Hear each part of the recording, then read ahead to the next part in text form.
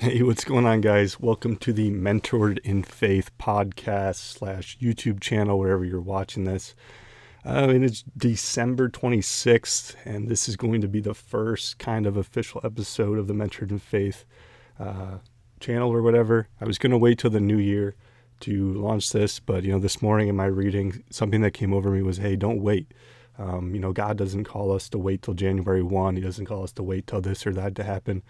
God puts a vision in our heart, and He calls us to do what He wants us to do right now. He doesn't tell us to, He tells us to be patient, but, some things He doesn't tell us to wait or to pray about. He just puts it in our heart and says to go after it. So I wanted to honor that, and I wanted to start this today, December 26th, the day after Christmas, and get to work and start working on some stuff that I had desired for 2021. Happy New Year, I guess. So we're going to start right now. So I was reading Jeremiah 10 this morning, Jeremiah 10 through Jeremiah 23. I've been doing the Bible, the entire Bible in 90 days, and I'm in Jeremiah. I think I'm on like days 56 or 55. I just want to break through and go through some of my notes for this podcast, this first Mentored in Faith.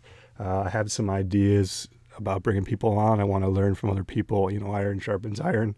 That's something I read just a few days ago, and something that my pastor has mentioned to me over and over again. But I do want to have guests on this podcast. But at this moment, I figured everyone with Christmas and whatnot is enjoying their time with their families and whatnot, enjoying some time off, vacation, whatever, and figured might as well just get started. Me just chatting to the camera, chatting to the mic, and making this podcast. But this is kind of what spoke to my heart today, and kind of what God was saying to me, and just going to run through it, and I hope you guys enjoy. Hope you guys leave some comments and feedbacks. I'm very new to my faith, probably only, I don't know, from April to now, so however many months that is, 8 or something like that, maybe a little less than that. So always looking to be better. By no means do I think that my interpretation is correct, or whatever, but these are the things that I think God puts in my heart when I'm reading through this. So kind of the first thing that jumped out to me, and I don't always write down exactly where it is in the text, but this everyone is senseless and without knowledge. I think there's power in kind of accepting that knowing that there's always an opportunity to learn. There's always opportunity for us to get better.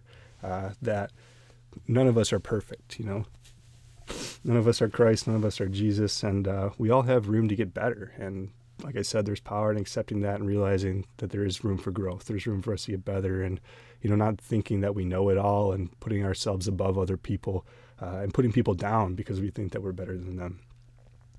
And it says in Jeremiah 10:21, the shepherds are senseless and do not inquire of the Lord, so they do not prosper, and all their flocks are scattered. And I kind of had scattered mind here with their flock is scattered. Personally, I've dealt with some mental health issues, some depression, some anxiety, and a lot of anxiety comes from a scattered mind. And I notice that my anxiety peaks when I, don't seek the Lord, in my 8 months or so, whatever, where I've accepted Christ and deeply kind of committed myself to my faith. That when I don't inquire, when I don't seek God, when I don't pray, I don't prosper, and I have those spurts of anxiety, and I get really depressed and whatnot. So seek the Lord, pray often. And I also wrote prosperity and peace come from seeking the Lord. So like I said, that anxiety is peaked when I don't pray as much and when I don't think on the Lord as much. And that prosperity and peace, which God promises, comes through prayer and comes through building that relationship with Him. And like any relationship, it's built through communication, and our way of communicating with the Lord is through prayer. So, and then it says, this is a question asked in Jeremiah. It says, why does the way of the wicked prosper? Why do all the faithless live at ease? And then later it says, they will turn my pleasant field into a desolate wasteland. They will sow wheat but reap thorns. They will wear themselves out but gain nothing. I think there's a lot of false pretenses, and I think often we look at people who kind of don't always do the right thing, kind of do negative stuff, and kind of struggle with the fact that how they're being super successful, and it can be somewhat envious of that. And just knowing that, what you see on the surface is not necessarily true, and that they may not necessarily be reaping the rewards that you think they are, or living the life that you think they are. And this comes in with Jeremiah 13:10. It says, these wicked people who refuse to listen to my words, who follow the stubbornness of their hearts, and I have that underlined, who follow the stubbornness of their hearts, don't change and go after God's ways, and go after other gods and to serve and worship them, will be like this belt, completely useless. I kind of starred, that's not something to rejoice over. It is a comforting statement. It kind of lets you know that, when you are doing the right thing. And, too often, and I do this too, where we're like, I always do everything right, and I don't reap the rewards of it. I get punished, and, we don't always do everything right. So let's just admit that right now. But just knowing that people that, are not necessarily doing what's right, or hurting people on purpose, and, have hurt you, that, they're not necessarily reaping what you think they are. This says that they're completely useless. They're definitely not completely useless, but just realizing that, it's comforting, yes, but it's also sad that, a life is, wasted. A day is wasted when they treat people that way, and, all because of foolishness and not being humble, and just being stubborn, and not necessarily having the faith in the Lord. So, and then questions go, do any of the worthless idols of the nations bring rain? Do the skies themselves send down showers? And then in Jeremiah 14:22, it says, no, it is you, Lord, our God. Therefore, our hope is in you, for you are the one who does all this. And in this, we often look at storms and rain kind of as, dark times, dark moments, usually the dark clouds that, accompany rain showers. But in this verse, rain is actually relief in this sense. And I wrote, in the corner, this is such a powerful prayer for you and for others, because there will be droughts, droughts, periods of times, of downs, those troughs of life, the, rock bottoms or whatever. Maybe not seeing that as a storm, but seeing it as a drought in this sense. And there will be droughts, that cause those to turn away from the Lord. But he will not leave them. For those who change their ways and turn back to the Lord will find their relief. And one of the big things that I kind of struggle with personally is forgiveness. And I've held a lot of grudges for a lot of years. And I think the big thing for forgiveness is kind of humility. And this is something that I've been thinking about a lot lately. That, kind of the assumption, the thing that makes me mad and allows me not to forgive so much kind of is the thought that, these people act that way. They act a certain way. They hurt people. They hurt me. And they don't change. They're just move on with their lives. They're happy. They're smiling. And, that's kind of ignorant. That's kind of a brag almost. I kind of see, and I kind of said this to myself, something that I do is, take those thoughts, think about how I distorted them personally in my mind, and kind of a rational response to that. And, I kind of wrote down for this one, it's kind of almost beneath me to assume that they won't change, because, I'm not perfect. It's not like I've never hurt somebody. It's not like I've never made a mistake. And, I have that desire in my heart to change and be better and to grow deeper in my faith and walk more with Christ. And so I think I don't think it's fair for me to assume that other people won't change. And I pray for those people that they would, maybe see the error in their ways, or maybe I was wrong. Maybe I'll see the error in my ways, and just seek the Lord and continue to be better and use whatever experiences we had together, or whatever experience they have, low moments, to just draw closer to the Lord and be stronger. So, yeah. And then I said, Jeremiah 15:21 says, I will save you from the hands of the wicked and deliver you from the grasp of the cruel. And then Jeremiah 16:17, my eyes are on all their ways. They are not hidden from me, nor is their sin concealed from my eyes. And basically I just wrote that the Lord sees all. And like I've been talking about, we often don't see the struggles or the pain that other people are experiencing. And we often resent people because we don't think that they experience remorse. Like I was just talking about, it's not our fault, and it's not our fault that we didn't help them. For those that struggle with self-blame and blaming everything on themselves, it's not your fault. If someone wants to change, if someone wants to fix themselves, you have to accept that. You have to accept that you want to be willing to fix yourself. You have to actually believe in that and desire that. And there's power and relief in that. And just some stuff, that I could be doing better. One of the things, because I am so new to my faith, I kind of struggle incorporating it. It's something that I just kind of do myself in my family. I'm kind of the only one that goes to church, so I'm one that kind of regularly reads the Bible and all that stuff. It's somewhat uncomfortable.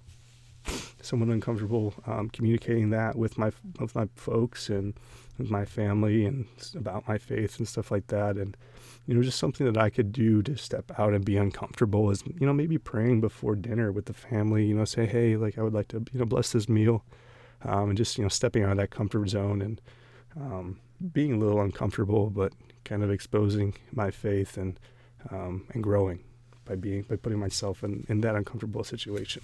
So. And then in Jeremiah 17:5, I have, cursed is the one who trusts in man, who draws strength from mere flesh, whose heart turns away from the Lord. And I have written down here, women who seek approval from a bunch of men,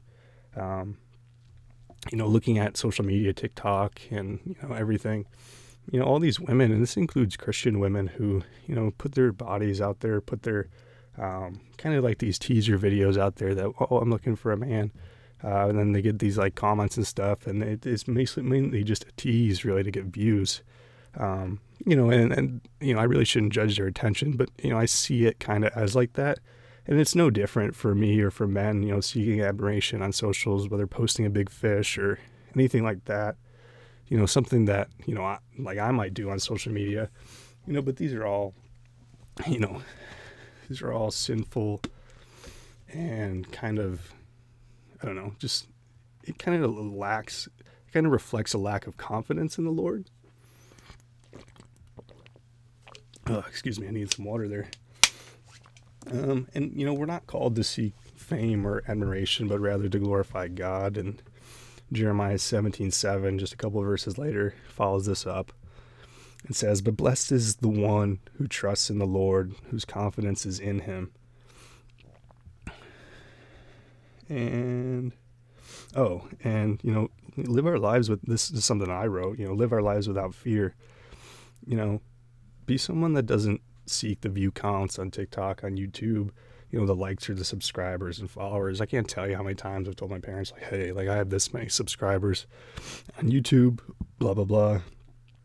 Not to put that stuff on a pedestal, not to make those things idols or even make other people idols, whether it be someone that you're in a relationship with, someone whose opinion kind of matters to you, that you would just kind of, realize that those things don't define you. They don't define how successful you are or your worth. But, always to seek to glorify, God, regardless of whether anyone listens to what I'm saying right now, or, whether 0 people see it or whether 1 million people see it. That those subscriber counts, those view counts, they don't really matter. And that our actions should just be to serve and to glorify God with all that we can. And then it says, it has no worries in a year of drought and never fails to bear fruit. I didn't write why I wrote that down, but I can see how that, we're talking about drought, it never fails to bear fruit. Even in a drought, kind of when there's no water, the Lord is always with us, and he's always working and providing for us. So even when we're low, we're provided for. And that's amazing. And then I wrote don't wait, which is kind of where I got here and why I'm recording this right now, the day after Christmas. And it says, I am ridiculed all day long. Everyone mocks me. And this is Jeremiah's complaint in Jeremiah 20 somewhere. I didn't write down the verse. It says, why did I ever come out of the womb or see trouble and sorrow to the end of my days in shame? And, this kind of speaks to a lot of stuff. And then I'll get back to that. But then lastly, I had written down in Jeremiah 23:4, They will no longer be afraid or terrified, nor will any be missing. And under missing, I have lost underlined, missing, and I wrote lost.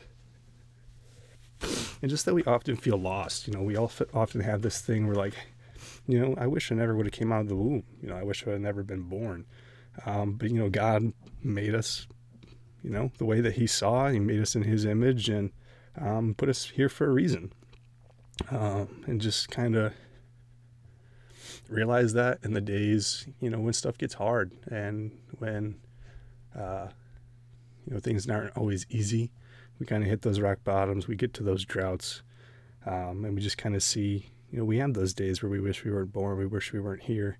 I've had a lot of those days over the last few years, and that's kind of what's led me to my faith. And that's kind of an amazing thing to think about and just know that, there's a reason for our being and a purpose. So always rely on that. But that was all my notes for today. I really enjoyed reading through the entire Bible at this point. I'll be back again hopefully tomorrow reading some more and hopefully chatting about it. So I'd just like to finish with a quick prayer. Uncover.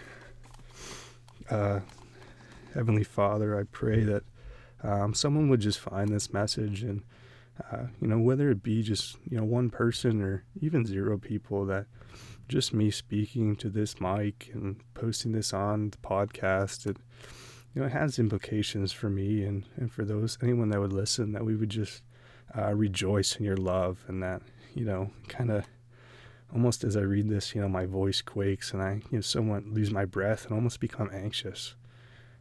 But that's because I can see the work that you're doing and the strength that you're giving me to speak these words, and where sometimes, it feels like I just need to breathe deep and catch my breath, and that, kind of when I relax, when I take that deep breath, that I'm breathing in your hope and your peace and your promises, and that it can sometimes be difficult to go through this life. And sometimes, we don't always want to be here.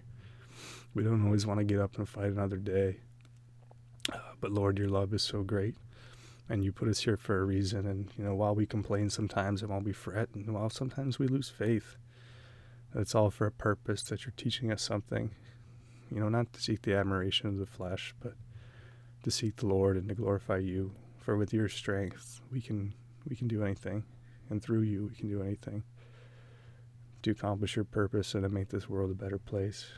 I pray someone today would find this message and be lifted up, because I know you've lifted me up so much over the last few years. And Lord, I pray all this in Jesus' name.